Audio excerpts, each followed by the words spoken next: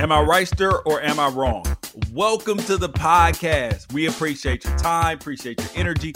Make sure that you share the podcast. Tell a friend about the podcast. Download the podcast. And most importantly, subscribe to the podcast. And leave a comment when it's great.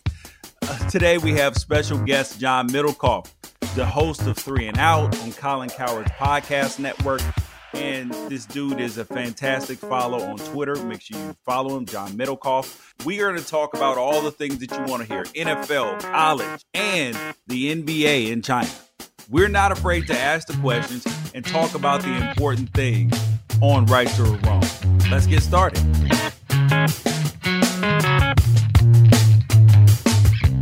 Right or Wrong is graced by Mr. John Middlecoff today. He's the host of Three and Out with John Middlecoff, part of the Colin Cowherd podcast network.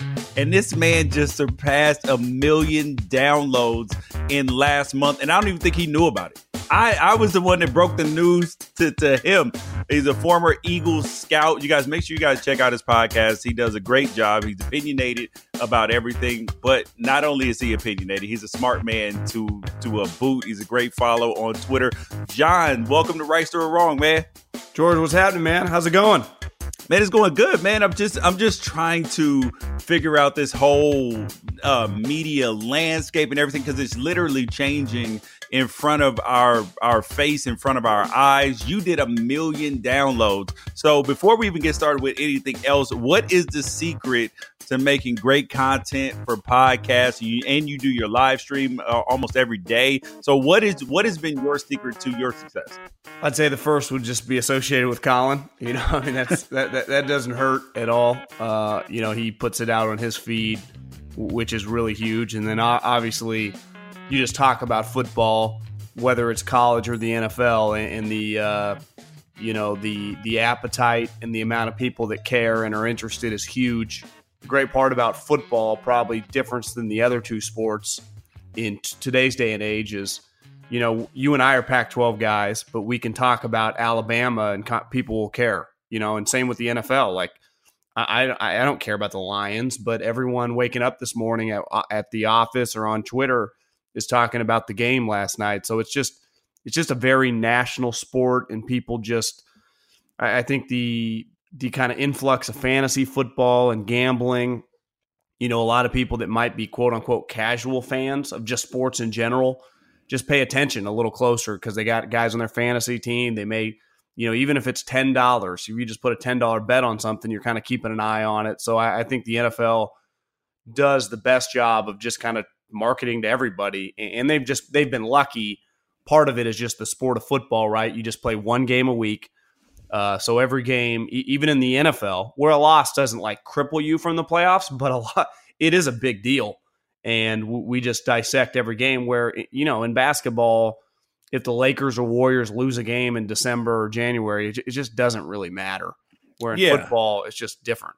Yeah. Of course, it doesn't matter if you have a great team, they're gonna lose 22 games and win 60 in the NBA. Exactly. Well, think about your squad, right? The Dodgers. How many games they've won? Like, basically their regular season these last 3 or 4 years has not really mattered. They've been so good. They just dominate. You don't really have to keep track of every pitch, every game, but we care about the playoffs that we talk about like it's the NFL, you know? Yeah. These dudes have won 300 games in the last 3 years. I know. And don't have a World Series. I know, they're kicking ass and taking names. It's crazy. Yeah. Dude, I said it. I was doing 570 with Petros here in LA a week or two ago. And I said that if the Dodgers lose, like, they are now the Buffalo Bills of the MLB. I mean, it's just like, it sucks to have a team that's so good and you continue losing. But I want to talk to you, because you mentioned the NFL rules, because obviously there was a big controversy in the Lions-Packers game, and that illegal hands to the face that really wasn't an illegal hands to the face, but it got called. And I look at it and I'm like, NFL referees seem to be held to an impossible standard, but that has to be the standard though, right? I completely agree. I think we all unless you have money on a team or a diehard fan of a team, understand that the bang-bang plays are tough to call, right? You know, a goal line stand where the ball actually is, a bang-bang PI call. I think we all kind of get that.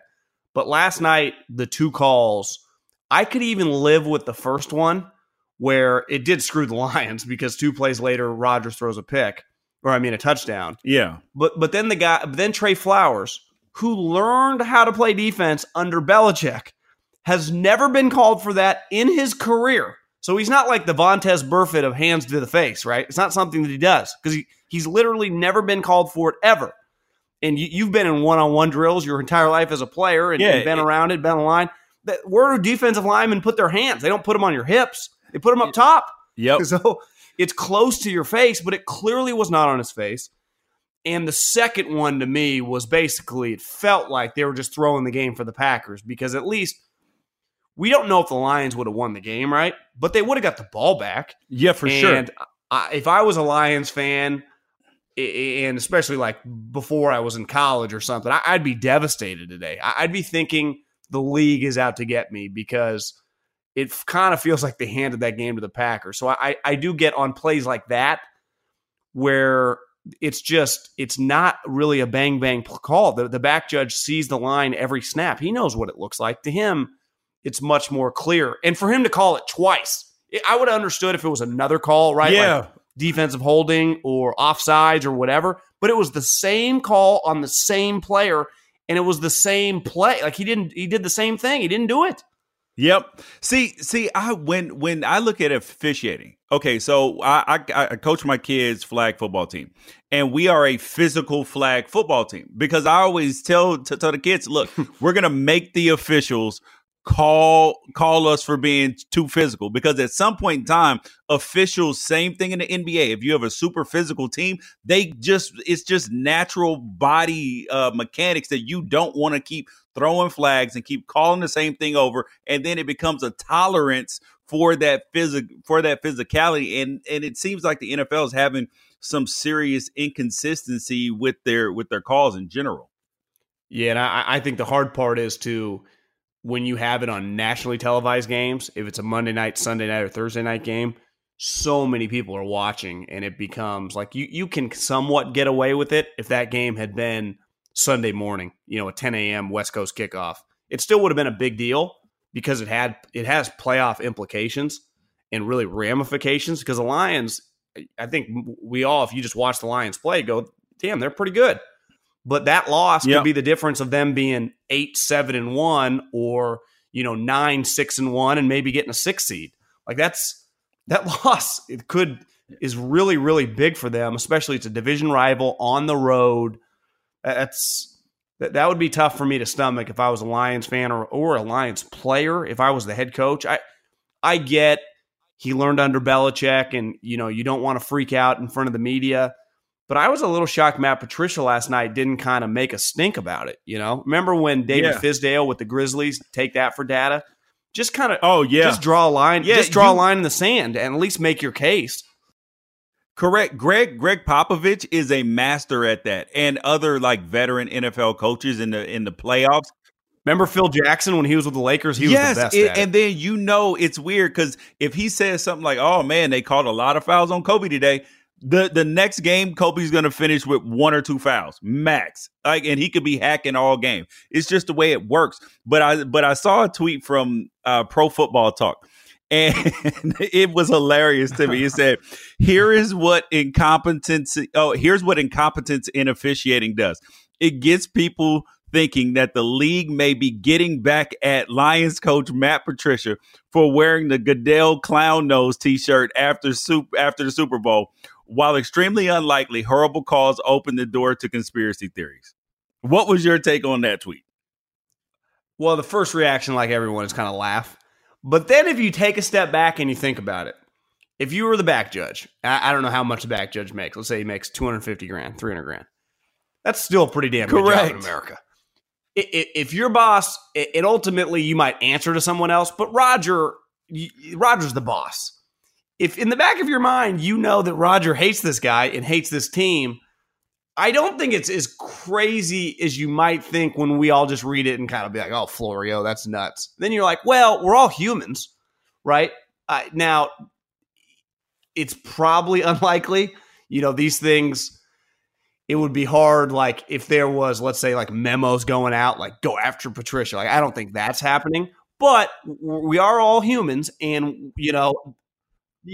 I mean, what if your boss might like that? Yeah, there's a wink and a gun going on, like, good job, buddy. And that they don't find the officials, which people and players have asked for. They should be fine when they make mistakes and all of this. And I'm just like, there should be some sort of, I guess, not like accountability or some way to really know that you're always getting the best officials, particularly in the playoffs. Well, what about if we did this? It's no different than players. Like, you have players on the practice squad and free agents that you bring in during the week. So at any moment, unless you're like a highly paid guy, you can kind of be replaced in the NFL. Yeah. What if you need, like, let's say, whatever the number is, 60 working officials throughout the week? What if you have 100 on contract and you can get, like, soccer, like, relegated if you have a couple bad games? Now you can earn your way back, but something like that. Yeah, man, you get sent down to college football, and then not even to the Power 5 schools. They're going to send you to the Mountain West or the AAC until you play like Tulane, Memphis. Yeah, and see if you can get your way back. I want to move on to the players though. So you have so many players. I mean, especially in college, you have so many hot shot players that come out. Big name players. Like, now you got Baker Mayfield in college. I mean, with the Browns, he's not quite having as much success as so many people would have thought after his rookie year. He's having almost like a sophomore slump. And I always talk about drafting players, that teams that draft well, that do well with their first round draft picks, generally are winning franchises and continue to win. Teams that don't and continue to miss. So I always say, draft a player. And you are a former Eagles scout, so you've seen so many guys come in and out. I always say that the optimal way to draft is to draft players by their floor instead of their ceiling. Like, look at what is the worst thing that I can get, especially with your first and second round picks. What's the worst thing I can get? If the worst thing that I can get is a starter for 5 or 6 years, then I'm drafting that guy instead of drafting the guy who may turn out to be a Hall of Famer, but he also may turn out to be a nothing player as well. I think if you are a consistent playoff team, I think the Colts take that philosophy. It's why Luck retires and they're still good, because they don't have, like, if you look at their team, they don't really have superstars. I would say they're one beside Quentin Nelson, but, a guard can only do so much. They're really dynamic players. T.Y. Hilton and Ballard inherited him. But for the most part, they just take high floor guys. And you get high floor guys, you just get solid starters, right? You may not get Pro Bowlers, but you get good starters that you're not looking to replace. I think the problem, I hear what you're saying, and if you're a playoff team, like a team that's always drafting in the 20s, so it means every round, like you're basically the first, second, and third round, the ones that really matter, you're drafting at the end of those rounds. I like that philosophy. And I think more than not, you're going to maintain winning. Assuming you have your starting quarterback, right? Yeah. That's a star. Then you just build around with a bunch of solid players. Maybe eventually you can make a trade for like a Jalen Ramsey, Khalil Mack type guy, but you just have a bunch of solid guys. I think the problem with that philosophy in like, if you're a team that, like, let's say has back-to-back years in the top 10, that if you do miss on the high floor player, it looks really, really bad. I think we can stomach, because you're going to miss, it's just you're dealing with humans, right? So not every guy is going to be a good player.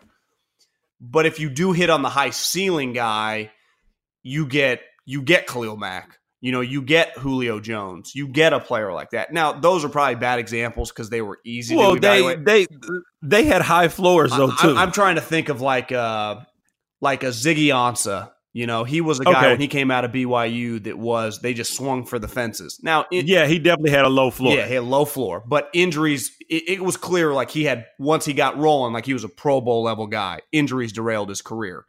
But, Deion Jordan is a guy I remember out of your school, Oregon. Yeah, he was a high ceiling guy, but his floor turned out to be really, really low. Now he had some off the field issues. I think more and more GMs are trying to balance that. But like when I was in Philly, Coach Reed and the way we thought, we were taking swings. And I think when you hit on enough of them, I think it's based on your resume. So like if you've had success with them, you keep going back to the well, right? He's hit with Deshaun Jackson, LaShawn McCoy's. Now even Mahomes was a big swing. And he's consistently done it, so he's going to keep going back to it, and he's comfortable with it. Like Belichick did it a couple times back in the day, and he doesn't really mess with it anymore. He just takes high floor guys for the most part. Now, yeah. So I think there's just – if you do take the swings on the high ceiling guys, John Elway is a good example. These last 4 or 5 years, he's missed on the majority of them. And oh man, dude, he's horrible at drafting offensive guys. Yeah, horrible. So I think it's all in the individual. The Packers' philosophy, you see this with John Dorsey, and you see it with John Schneider, and Reggie McKenzie was like this when he was in Oakland. They're big on the height, weight, speed guys. So they're less. They don't care about the floor. They just see the ceiling, and those guys can have some terrible drafts. But they also have the ones where you're just hitting like a walk-off home run in the second round, something like a 5-time Pro Bowler. So, you have a valid argument, and I think a lot of people think, and those conversations are had. I just think when you're on the clock and the rubber meets the road and you're looking at the Ziggy Ansah relative to the other guy that's like, oh, that guy will be a solid linebacker for us. It's just a natural reaction, right? You're like, I want to go for the Pro Bowler. Yeah, it's crazy to me, though, that teams spend so many months preparing for the draft and they evaluating players, all of that. And then I've actually seen the wall on the war rooms when I was playing. I went into the wrong room and I saw the war room wall with all the stickers, everybody's names, height, weight. I was like, wow, this is impressive. That was the first time I'd ever seen it. Yeah, it's a lot of names, man. Yeah, and then to think that you spend all these hundreds of hours or 1,000 hours preparing for this draft based upon the scouts, the general managers, coaches, all of this stuff. Yeah. So many hours. And then you get to the draft day, and sometimes that plan just goes out the window. That's a bunch of wasted time. One problem is, like, the draft, if you think about it, the last college games are played, like the first week in January, the national championship or whatever, or by like no latest the 10th. The draft doesn't happen till the end of April. So there is so much time in football where we're evaluating these guys at all-star games. Now, the all-star games, they hit a little bit, but the combine, the pro days, where football is then secondary. If you did a draft in like the middle of January, I think it would look dramatically different, and probably like what you're talking about would probably have less misses, because coming off the season, everything's fresh. And then by the time you get to like April and you're doing the pro days, some of the coaches if I walked into USC or Oregon or wherever right now, I'm going to get a pretty raw reaction from a coach, right? He's going to tell me about the guy's strengths and weaknesses based off his games, like what's happening on the field, his practice. But by the time I get to like March or April, it's a little more mellow. And the higher that guy gets drafted, the better that coach or position coach or coordinator looks. So it just, the narrative on the player can dramatically change, and it can mess with your mind as a scout, as a GM, and just there's a time. That's what I think makes it complicated, is because you get so much farther away from football. Like right now, most of your evaluations, if you just went to 90% of the scouts around the league on the college players, are just based on their ability, and maybe some character stuff too, but it's just how they're playing. But we know once the combine comes, it comes about like, well, he didn't weigh enough, he didn't run fast enough. Then we start talking about that crap. No one's talking about that now. Yep. Yeah. Your 40 time does not matter. All that matters is on film. Like, I don't care about speed. Like, honestly, a lot of times I'd like to turn on the film. If it's an offensive guy, is he getting run down? If he's not getting run down, he's fast enough. If he's consistently getting run down, then obviously I think a good example would be like the running back from Arizona State, Benjamin, who you just watch him, he's just making plays, running over guys. I bet though when he runs, he's going to run like 4.55, And then everyone will be like, oh, he's not quite fast enough. But it's like, the guy's a really good player. If you drafted him in like this mid-second or whatever, you're probably getting a starter. But he'll probably end up going at like the end of the third or maybe early fourth. And then that team will get a steal. It's just the way it works. Yep. What is up with your boy Freddie Kitchens, man, and these Browns? Because everybody was mad at Hugh Jackson. They hated Hugh, and then they bring in Freddie, and they're like, "Oh, he's going to be a genius. We got all this," and everybody was predicting that they were going to be a playoff team. And I was like, how about no prior to the season? Because these just hand them the trophy teams, they don't win. But look at, even when they're season teams like the Warriors last year, granted there was injuries, the Alabama last year, just hand them the trophy, greatest team ever. Yeah, how about they got blown out in the against Clemson? Same thing with Duke. Oh, Duke's going to go undefeated. Zion and all the rest of the character, RJ Barrett, Cam Reddish, they're going to go undefeated, and then they get knocked out, I think, in the Sweet 16 or Elite 8. Same thing with the Browns, except for on top of that, the Browns have no idea how to win. Like, they have nobody on their team pretty much except what Barnett that's been on a winning team at all. I think the example you gave with all those teams, they let us down for the championship, but at least they were all locks to be like the number one seed, to host playoff games. Like, I think we jumped the shark on that with the Browns. Like, when have they, in my adult life, they haven't made the playoffs? I think they've had one winning season the last 20 years. And then I like Odell Beckham. He is a elite talent, but he's been on one winning team in his life, in his NFL career. And that didn't go that well because they got punked in the playoff game against the Packers. That was the day when he went down to Miami for the boat. So then you look at Baker Mayfield. George, I thought last year in the offseason when everyone was putting him on like the top tier, it'd be like Rodgers, Brady, Russell Wilson, Mahomes, and Baker. I was like, this is insane. Yeah. And I like Baker. Coming out of college, I thought he was a good player. Liked what he did last year. Like, I was bullish on him. But people were putting him way too high.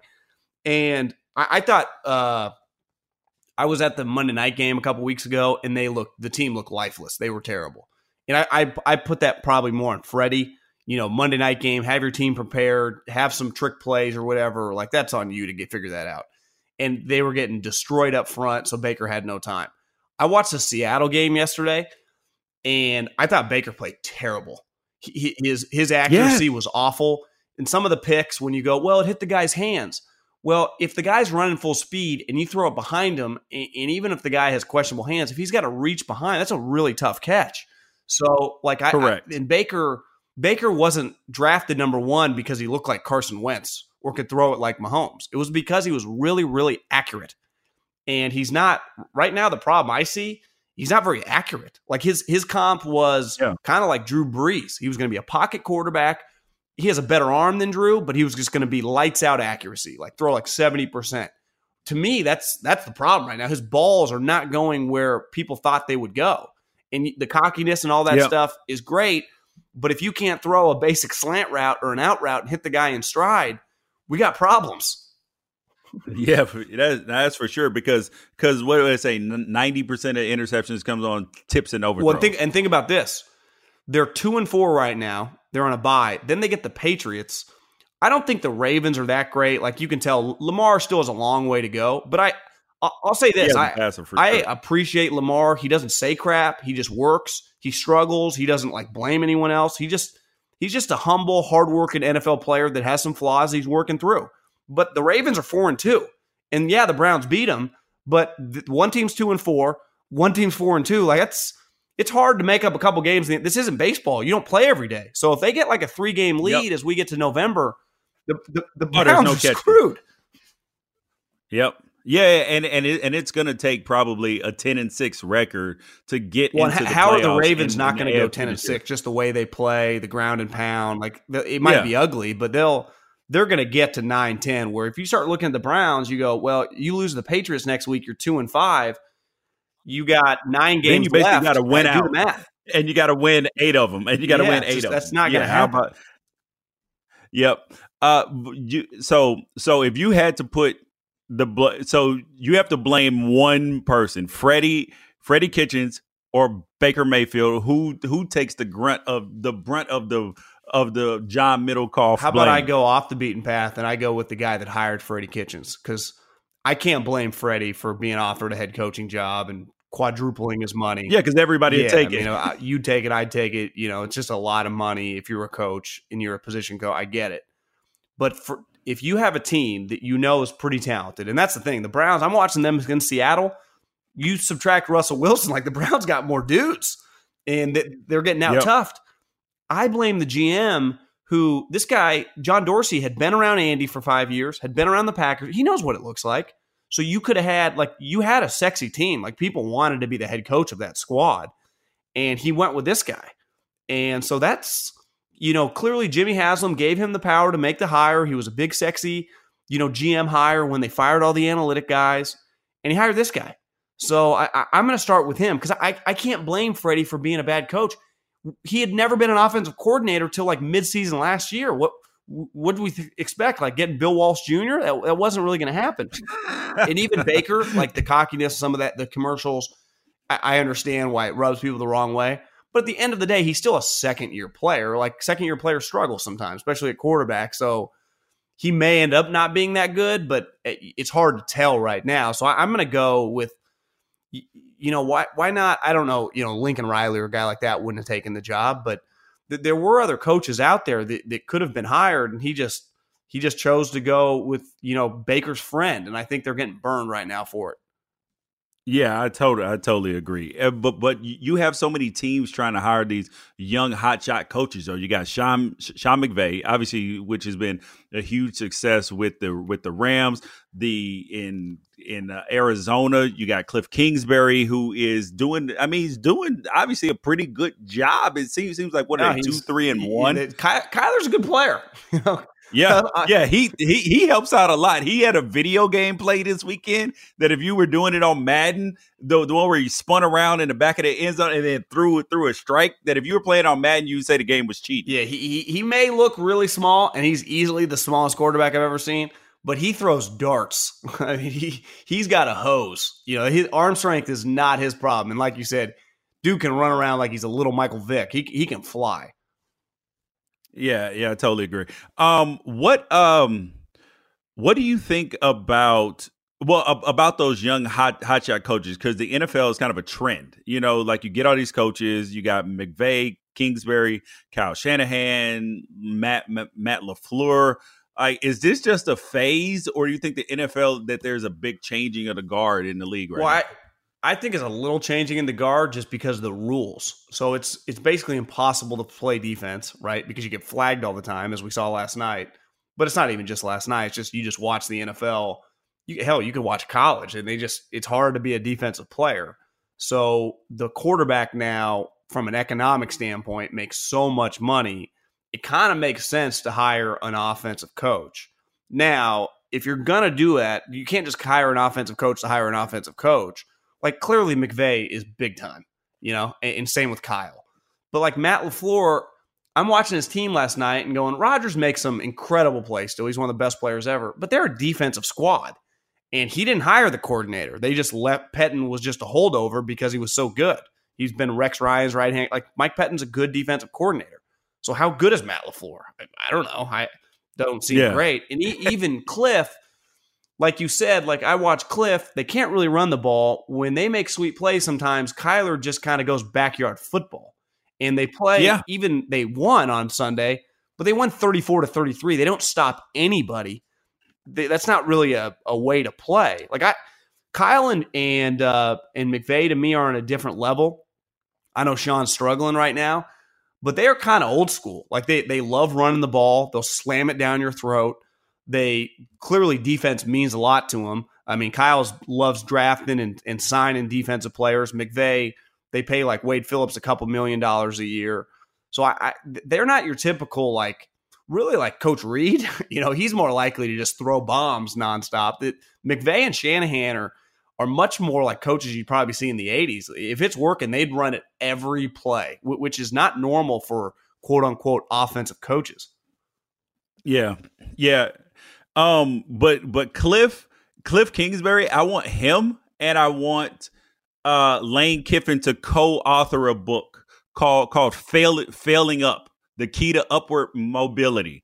Because these two dudes, I have no idea how it's weird because it bothers people a lot of times. I'm just perplexed by it.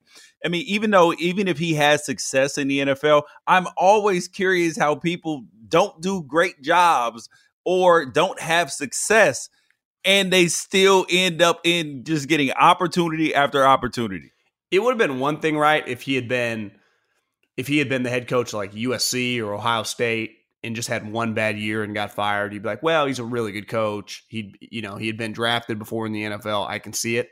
He had been at one of the smaller Power 5 schools in Texas Tech and hadn't won at all. It really is pretty wild. I'd say it's even crazier than Lane in the sense that when Lane got like the Raiders job, you could blame Al Davis. Then he got the Tennessee job, and he only stayed there 1 year before he bounced to SC. I think the Cliff one was just, I understand where coaches, that have been putting in time get bitter, like, because it is kind of BS. You're like, are you kidding me? This guy? And the irony, like you said, like he might actually not be that bad. So he might be able to be the Cardinals coach for a little while. But we'll see. Yep. Once he starts playing LA, San Francisco, and Seattle, we'll have to have another talk about that because it might look a little different. Yeah, and some of the people who get bitter about it, like you were saying, are the assistant coaches who put in work and have had great success at their job. And some of those guys in particular, like the league is always tinkering or trying to figure out how to make the Rooney Rule work with the black head coaches and the black offensive coordinators and all this stuff. And I look at these things and I say, all right, obviously it's not okay to put in, well, in my opinion, to put in like a mandatory amount of people that you need to hire from a certain race, ethnic group, any or gender, any of that you should be trying to find the best people. But it's weird because it's like, how do you handle it in a good old boys network when everybody hires their friends? Yeah, it's weird because like I see both sides of it. You've been in around these coaches your whole life playing college and in pro. It like never comes up. Like I've seen bad coaches that are white. I've seen bad coaches that are black, and I've seen good coaches on both. Right? It's all over the place. And you see guys that like, I think that guy's a really good coach. He never gets a shot. I see that guy's a shitty coach, and he becomes an OC. And, you think it's just kind of random. But then you see the other side when the hiring cycles happen and none of those guys get jobs. You're like, that's kind of unfair, especially when guys that are undeserving consistently get them, and now the experience doesn't mean anything. I do, though, believe that the cream always rises to the top. So if you are kind of a fraud, you will get exposed, especially in the NFL. I also, like, for the guys that complain, once you become a coordinator in the league, the money is so like, yeah, it sucks you're not a head coach, but you are getting like $1.2 million a year to be a coordinator. It's not like the 80s when you're making like 75 grand. So you're making so much cash. It's not that bad. It could be, you're still in the 1% of the 1%. Now I get if you are like, you just get pigeonholed as a tight end coach and you deserve to break out. Like I get that guy, but the coordinators that don't get a shot, it's like, well, you're still doing pretty well. And eventually, if you're such a good coordinator, it's impossible to keep getting overlooked. Like, I think Eric Bieniemy in Kansas City, like, the guy is going to get interviewed. He already has gotten interviews. Like, if he wants to get a job, he's going to get one in the next couple of years. For sure. I think the thing kind of holding Eric Bieniemy back that he's kind of refining is Eric Bieniemy because he's rough to handle, dude. Like he's rough in some of the rooms, and even when he was I think he was a running back coach at UCLA. I mean, like some of the stories I heard coming out of there, some of the stuff he said, I was like, oh, buddy, you can't get away with that nowadays. Yeah, buddy. he's a little rough, but the best thing that ever happened to him, right, is go to Andy Reid. Just go to Andy Reid and become his right-hand guy. And he started as a running back coach. And the good thing about starting with Andy down at the bottom of the totem pole, guys will get jobs and you'll just work up. And now you watch a Chiefs game, Andy's letting him call plays. Like he's got a pretty good gig going right now. Yeah, I look at where people scream racism and all this stuff about there not being enough black head coaches and all that. Nowadays, the way that the NFL is trending with the offensive coordinators becoming the head coaches and defensive coordinators not quite getting as many opportunities. And there being more black defensive coordinators. I look at it. That's a great point. And I look at it like this. The reason why you don't have as many black offensive coordinators is because so many of the offensive coordinators now were quarterbacks. And for so long, like the NFL, everybody knows the history that the black players weren't really allowed to play quarterback that much, and they didn't think that they had it. But nowadays, for the last 10, 15 years almost, you've seen an influx of more black quarterbacks, which then leads to the Byron Leftwiches, who are now the offensive coordinator for the Tampa Bay Buccaneers. Yeah. And then you're going to start to see those quarterbacks who have retired become coaches and OCs, and then you'll turn around and see that. It's just a process that people don't really understand. I didn't even thought about that. That's a great point. Like, there is going to be several more Byron Leftwiches, because look, like Bruce Arians is a good example. Like, his staff is very, very diverse, and one of his guys got a head coaching job, Todd Bowles, but he was a defensive guy. You know, even like Mike Tomlin's a good example. He was an offensive player in college. I think he was a wide receiver. But his whole coaching career, they moved him to defense, and he's obviously never looked back. He just became a head coach. But like a lot of guys, sometimes if you're only in as a coach, if you're not like a quote-unquote quarterback in college, might be like, hey, you can be a quality control guy, then it's going to be on defense. And that just might propel your career, so you just stay on defense. And then the way it's, you know, kind of fickle, now it's flipped in defensive head coaches. You're just not hiring them. And it's not – we got a lot of good – the Seattle – Keith Richard, I think his name. The guy was Pete. He's been good for several years. You got guys all around the league that, you know, it's just going to be these owners don't want to hire defensive coaches, which I think we can understand. Whether we agree with it or not, it does make sense, right? Just that logic, I totally agree. Of offensive coaches. But it's just going to take one, because there aren't an unlimited amount of offensive coaches. And if some of these guys, like, if Lincoln Riley doesn't bounce to the NFL, which I don't think he's going to for a couple of years, probably. That would be crazy. Like, I don't get why coaches all, for some reason, they want to be NFL coaches. And I'm like, A, you can make more money in college. B, you can become a legend, because coaching legends are made in college, not in the NFL. And you can also have like job security, stability, not have to be moving around 50 times. I don't get it. I would rather be a college head coach, be successful. And if I'm Lincoln Riley, I'm not leaving Oklahoma.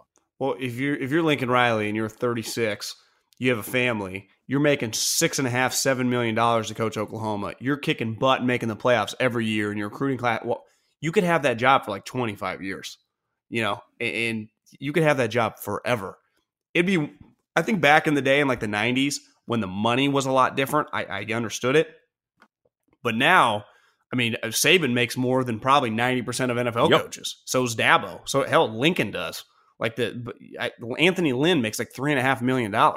You know, Lincoln makes that in 6 months. Yeah. So I agree with you. I don't think some of these Justin guys. Wilcox now makes $3.5 million at Cal, and he's not coaching the Chargers. Think how crazy that is. Yeah. Know? And hell, he's a good coach. If you look at it, there actually are a lot more defensive coaches. If you're a defensive coach, go to college. Go become a head coach in college. The dude that went, Mel Tucker came to Colorado. Like, defensive coaches are getting hired. Herm Edwards getting hired left and right, even here in the Pac-12, the quote-unquote offensive conference. Defensive guys everywhere. Yeah, and in the Pac-12 in particular, you have to play defense. And it's so funny when I go on podcasts or radio shows on the East Coast. They always talk about there's no defense played in the Pac-12. I'm like, have you seen Oregon, Utah, and Washington play ball? Like, have you not seen it? Well, I think that's how Herm turned around Arizona State so fast. Oh, and Arizona State too now. He went like, yeah, we could just spread it out and try to win shootouts, or we can just kind of zig when everyone's zagging and play really smash mouth football. And it's Cal's doing the same thing, and that's why they hang in all these games, even if they lose it. And then if you get good quarterback play, like Arizona State has with this kid Jalen Daniels, Jaden Daniels, he's special, dude. He is special. God, he's 18 years old, just balling. And he's only like $165. And you know they're going to recruit skill guys because Herm and Antonio Pierce going to roll right into L.A. And I get texts from some of my buddies that work in college football like, oh, Arizona State got another one. They got another one, especially with the L.A. schools being down. they're going to land a couple Robert Woods, Marquise Lee type guys that maybe they wouldn't have got 5 years ago. So I'm telling you, Arizona State is my playoff sleeper in the next couple years. If this quarterback keeps getting better and they land some big recruits, watch out. I totally agree. I mean, because recruiting matters, and obviously in the Pac-12, the top recruiting schools right now are Oregon, Washington, and Arizona State. And think about the North is hard, right? If your worst team is Stanford, that you're just like, I guess Oregon State is, but like Stanford, Cal, if you got to play both those two teams, like that's just tough games. Washington State are loaded. Obviously, Oregon, big time. Arizona State looks like UCLA stinks. USC's in transition. Utah's tough, but they play a specific style. So if you can just attack that specific style, you can get them. And Colorado's just also in transition. So in Arizona's not great. To me, the South is just dramatically worse than the North. Oh, for sure. It's not even like if you took Cal, I mean, with a healthy Garbers, they could win the South because their defense, 100%. Their defense is big time. People don't realize it that when they watch them, if you look at quarterback stats, when they play against Cal, nobody plays well. I mean, when you were playing in the Pac-12, I know it wasn't North and South then, but wasn't the South teams like UCLA and USC were no joke? Yeah. And, and obviously Arizona State wasn't bad. Yep. It was tough. It was tougher in the South than it was in the North. Big time. Because even when UCLA was winning 6-7 games, they had like 10 NFL guys on their team every year. So it was just it was a tough out. Yeah. One of the last things I want to get you on, John, because you always have great insight on so many things, even outside of football, NFL, college football. The talk of the town really has been over the last week and a half since a tweet went out that literally has changed the entire landscape of the NBA. Is the NBA in China? You had Daryl Morey send out the tweet about his support for the protests in China. And then you had James Harden come out and apologize, which was weird. And I hated it. And then you've had people like LeBron James, Steph Curry, and Popovich and Kerr, who've been very outspoken about domestic issues, but have been mum about this. And then you had LeBron come out and say, I believe that Daryl Morey was misinformed and not educated on the situation, and that he's uncertain about the ramifications about Morey's tweet and other NBA players. What is your take on the situation? I think my overall take, and I'm someone that loves the NBA. The basketball might be my favorite sport. I think the NBA these last several years have just told us too much what they thought about too much stuff. And I like these guys, and I think the majority of the NBA, even unlike the NFL, who has some bad apples, like most of the NBA guys are harmless. I mean, none of their guys ever get in trouble. They really are good people. And you've been around them because with the Warriors, and the Warriors are a unique team. Like they might have like the highest character guys in the league. They really are good guys. But I think they've made a point because Twitter gives you such, approval to go extra hard on some of the domestic issues. And listen, we all agree there's some craziness going on here, but there's always the world's crazy. I think on this issue, they've kind of branded themselves like they're like Elizabeth Warren mixed with Bernie Sanders. So when you brand yourself like that, and then you have an issue come up that's strictly about money, no one blames these guys for cashing these huge checks. We'd all do it, and they should. They earned it. They get it, but part of their business is in China. Well, we can just admit China's pretty sketchy. They do shit that we wouldn't tolerate here. Correct. And so you guys know that. And we know that you're keeping quiet because your shoe company, you guys make so much money in your shoe companies, yet everything is about all about progressive thoughts and being like Bernie Sanders. But when it came to your money, finally this issue was just would have been an easy one for these guys who were so freaking rich to just be like, yeah, listen, we did this deal with China, but we realized they're so fucked up. We got to get out of it. And that's the opposite of what they did. Like you said, James Harden apologized. You could tell LeBron James was pissed off. And it wasn't like he was pissed off, like, were they, quote unquote, unsafe in China? Of course not. They were in 5-star hotels. They were fine. He was mad because it's going to cost them money, a lot of money. And it's like, LeBron, everything you try to hype up is not about the money. And now when it comes about the money, you're kind of talking out of both sides of your mouth. I understand why people call them hypocrites. Like that's fair. See, I'm totally in the opposite boat for two reasons. Number one, but I do understand why some people do feel like it's hypocritical. But I want to get your take on this, John. Is I think that, you know, we all have different things that matter more to us, and like each individual person. And we all speak out about certain things that happen, whether they're politically, socially, whatever, that hit a nerve to us based upon our life experience and all of this. So I get where people say it's hypocritical, but on the other hand, I'm thinking everybody doesn't speak out about everything, and if you do, you're actually foolish. Like, you should speak out about the things that matter the most to you. And the expectation that because they speak out on one issue, that they're obligated to speak out on another issue is false. I mean, just like the LGBT community coming after Ellen because she was sitting in a press box in the box with former President Bush, laughing it up with him. I'm like, well, I'm in agreement with you can't win. Like, if LeBron would have gotten no comment last night, people would have crushed him. I think like Steve Kerr is a good example.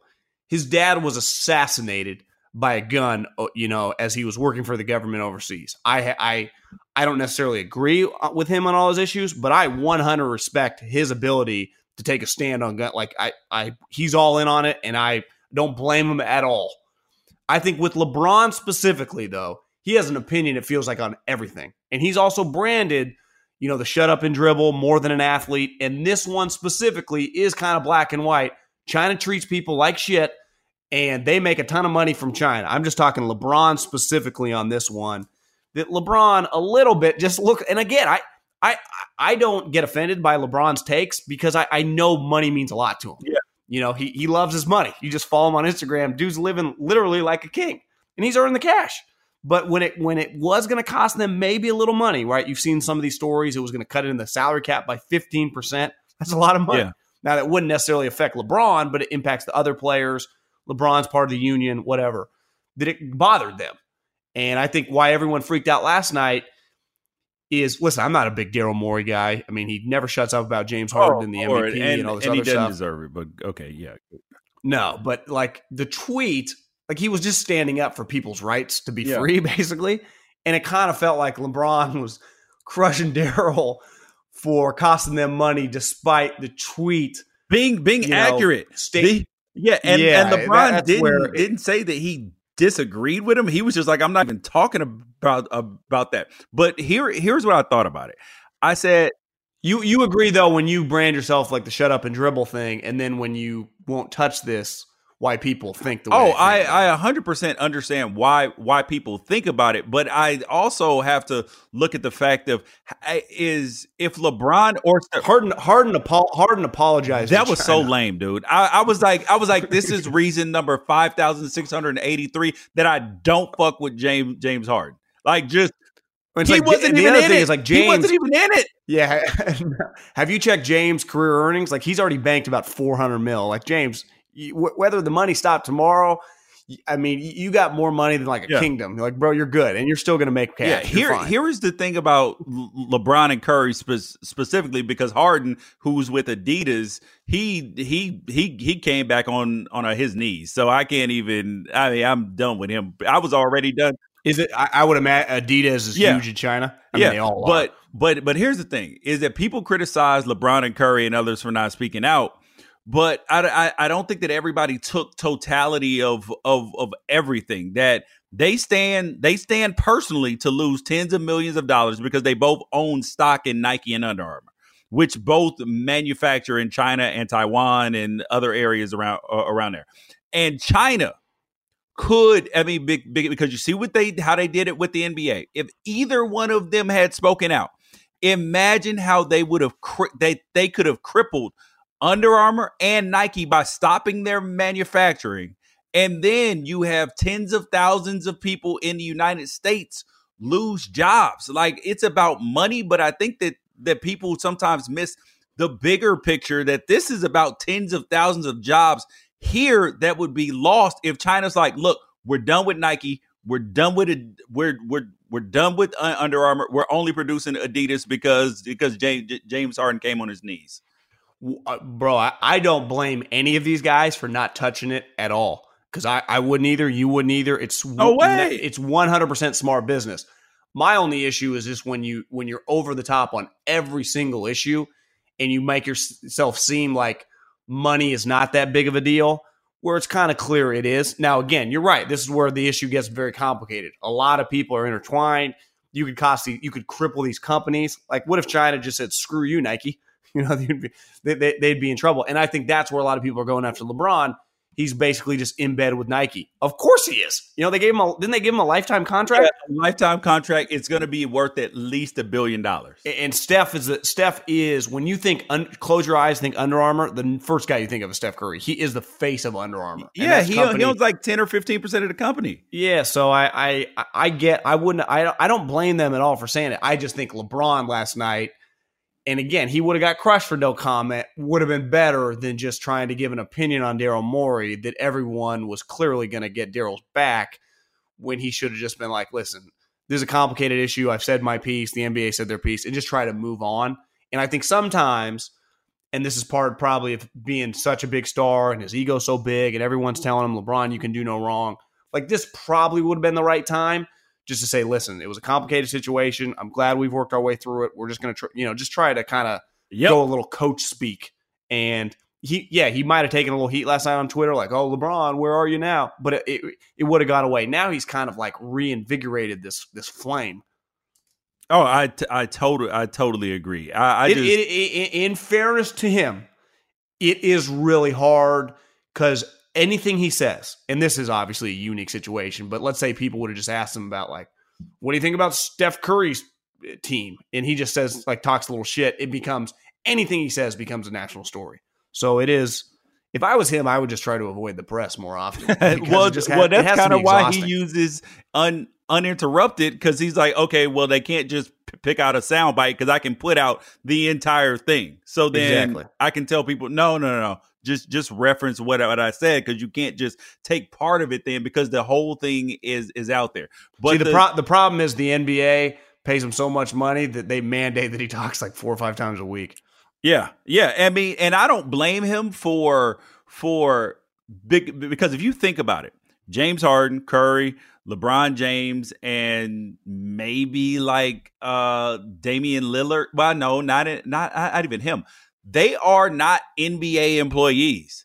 They are the employees of those shoe companies. They make more from the shoe company than they do from the NBA. So you have to be, because we are all, you're on the Colin Cowherd network. So there are going to be certain things that Colin may be positioning himself a certain way that you may say, you know what, I'm just not going to touch it. Even though I may think a different way about this, I don't care that much. I'm just not going to touch it.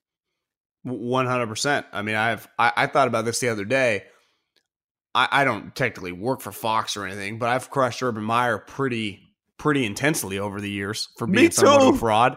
And like, there's a chance that I could just be sitting in a green room one day and he'd be sitting there too. You know, and then am I kind of a fraud if I just pretend like, hey, coach, how you doing? Just have a normal conversation, or do I have to disclose like, yeah, hey, coach, I think you've been a little bit of fraud over the years. You know, it's just, when you talk for a living, and ultimately LeBron does 2 things, right? He plays hoops and he talks for a living. You get yourself in, weird situations sometimes. Now, he's unique because he's like one of the most famous people on this planet, that it becomes 5 million times more complicated when he gets involved. Yeah, the last thing, John, is the NFL, with, speaking of all this, activism and all of this, the NFL, I think it does a poor job when it comes to continuously getting in litigation with its players. And I think it reacts to public perception way too much. That the NFL is now turned in, like, it's now almost like it's creating an adjudication litigation arm where it's got to have all these investigators and everything. And I'm like, you're not the police, you're not the FBI, you're not this. Like, if players aren't in jail, like, it sounds like it sucks, but they should be able to play. If you're not in jail, or you aren't like in the middle of because you're innocent until proven guilty. And the And so I don't understand why the NFL reacts so strongly to these things and tries to, and yes, you're supposed to stand up for women's rights, care about them, care about kids, care about all this stuff. But at the same time, you are an entertainment company. You are not a public institution like a college that has Title IX stuff to adhere to. I know, if you think about it, like, imagine if Hollywood or the music industry were held to the same standards. People wouldn't be able to make movies or music. I mean, that's music. You could argue that when a guy gets in trouble, it makes his music go to another level. And I think the NFL, you could argue, listen, I've never met anyone, especially in like modern day, the last like 10, 20 years, who is going to be like, hitting women's okay. I think we all agree it's not right. I do get very uncomfortable, though, and I saw it firsthand here in my backyard a couple years ago with Reuben Foster, when the girl made stuff up. And everyone around here wanted him kicked off the team. And then it happened again. Now, granted, he flew her out or whatever at the team hotel in Tampa. They cut him the next day, which I'm all for cutting you if I can't trust you or whatever. They didn't necessarily cut him for hitting her because he turned out he didn't hit her. Yeah, but everyone in the media wanted him for jailed. Stupidity. They cut him for stupidity. And it turns out he didn't do it. It's why even the Antonio Brown, who is nuts, I'm not trying to defend him in the least, but you, me, nobody except Antonio and maybe the girl and whoever else was there would have any clue what happened. So us assuming, we assume guilt, that becomes a very, very, that's not the way society works, So it's just created a bunch of, it's gotten a little out of control, I think, with social media. And, but for the most part, I'd argue, like, I'm sure you were a good example. 98% of NFL players go, well, I never get in any trouble. So why do I, if you just deal with the right people, you can avoid it. It shouldn't be an issue. But there are going to be some people, especially some players, who are just, given their background, they make poor decisions they put themselves in bad situations, even if they become like they're innocent in the situation, that you don't avoid because you're just lack of judgment, though you're not a criminal. And sometimes that can cost you a career. But we've had enough issues like Greg Hardy, Ray Rice, that it was like, bro, you can't keep playing the league and do that. Correct. Yeah. See, I'm cool with that. Like, if you get convicted, or if even like the Greg Hardy case, where you're just like, come on, bro. Like, this is just unacceptable that you suspend guys and all of that. What are you supposed to do? Like, if let's say you would have been on the Cowboys and they signed Greg Hardy after what he did, like, you don't really have a choice. Like, he's your teammate. Yeah, just show up to work. Yeah, you don't have to be friends with the guy or go out to dinner with him, but he's just on your team. Yeah, you are an entertainment company trying to win games, sell T-shirts, and win a championship and help Gary. I actually think for the most part, like, less and less teams are willing to mess with guys who are legitimately bad people. I don't know if you'd agree with me on that, but I think it was probably more prevalent. Like 20 years, like legitimately, no one cared. Yeah. I think now it has to be a pretty unique circumstance. Like, even Kareem Hunt's a good example. I don't think many people were messing with him. Look at the team that signed him. Was the GM that drafted him. Correct. So I don't think there were 10 teams lined up. Oh, no. I think that teams are very wary of sketchy pass and multiple time behavior. I mean, look at the Cowboys. The kid they drafted out of Missouri, who hasn't really played. I mean, he had a problem when he came out of school. Everybody knew it, and it's just like, Like, do you think Antonio plays in the league again? Yeah. I mean, he's so freaking talented, and I think that this sexual assault thing is probably going to get resolved. And as soon as it is, they'll give him a suspension. I mean, he's a unique guy because he's he's like one of the best players in the league. Yeah, so I mean, but clearly, like, he's a dominant player. Yeah. If he were Chark from Jacksonville, no, he'd be done. Yeah, exactly. I mean, even if it were Leonard Fournette, he'd be. I don't know. He is a running back. It's and I think the thing about Antonio, it's like, yeah, he might, he's a crazy dude. You can't trust him, but he's got two things going for him. One, he's a dominant player, and two, the knock on the Patriots is like, it's a really hard playbook to learn. he's there like a week, he already knows it. Like his football intelligence is really high. Yeah. Like that's not his issue either. So he can learn your offense. That's why Gruden liked him. He knew the whole offense like the second week. Yeah. So I think that coaches like, well, we'll just deal with the crap if he's smart and he can play. Well, the only thing that's going to keep Antonio Brown out of the league, I think, is Antonio Brown and his his trust factor. Because can you trust that this dude is going to show up to work every day? I mean, that is literally the only question. Yeah, because he works hard. No. Yeah, because he works hard. Yeah, it's just will he get there? Yep. And I think that will be like a decent amount of coaches won't want to mess with that. Yep. And that's where I think sometimes the difference, like a GM, I remember coaches used to always say to me when I was a scout, like, it's easy for you to give me the guy because he's a good player, then you don't have to see him in the meeting rooms for 6 months. Yeah, I'm like, that is fair because you'd be like, Coach, this guy can play. And the coach would be like, this guy's crazy. I'd be like, well, he's so good. Who cares? And the coach would be like, yeah, I got to sit with him every day for 6 months. I'm like, yeah, I don't. Oh my God, dude! Imagine, and as a player, you get around crazy dudes. They can they can wear people out. Okay, not just the coaches, but the other players. It becomes a draining experience. Dude, I will never forget. So so in Jacksonville, we had John Henderson on our team. Big John Henderson. His nickname was Murdoch. Mind you, I almost got in a fight with John on a plane. John's like 6'7", 6'8", 350, 360. Was he the guy in Hard Knocks he slapped in the face? Yes, the trainer? Yes. Yeah. That's Big John. So Big John was intimidating. I mean, he intimidated the freaking coaches. One day after we played Cincinnati, this was when Mike Peterson got left the team meeting and was like F you Jack in front of everybody, and then he got suspended that day.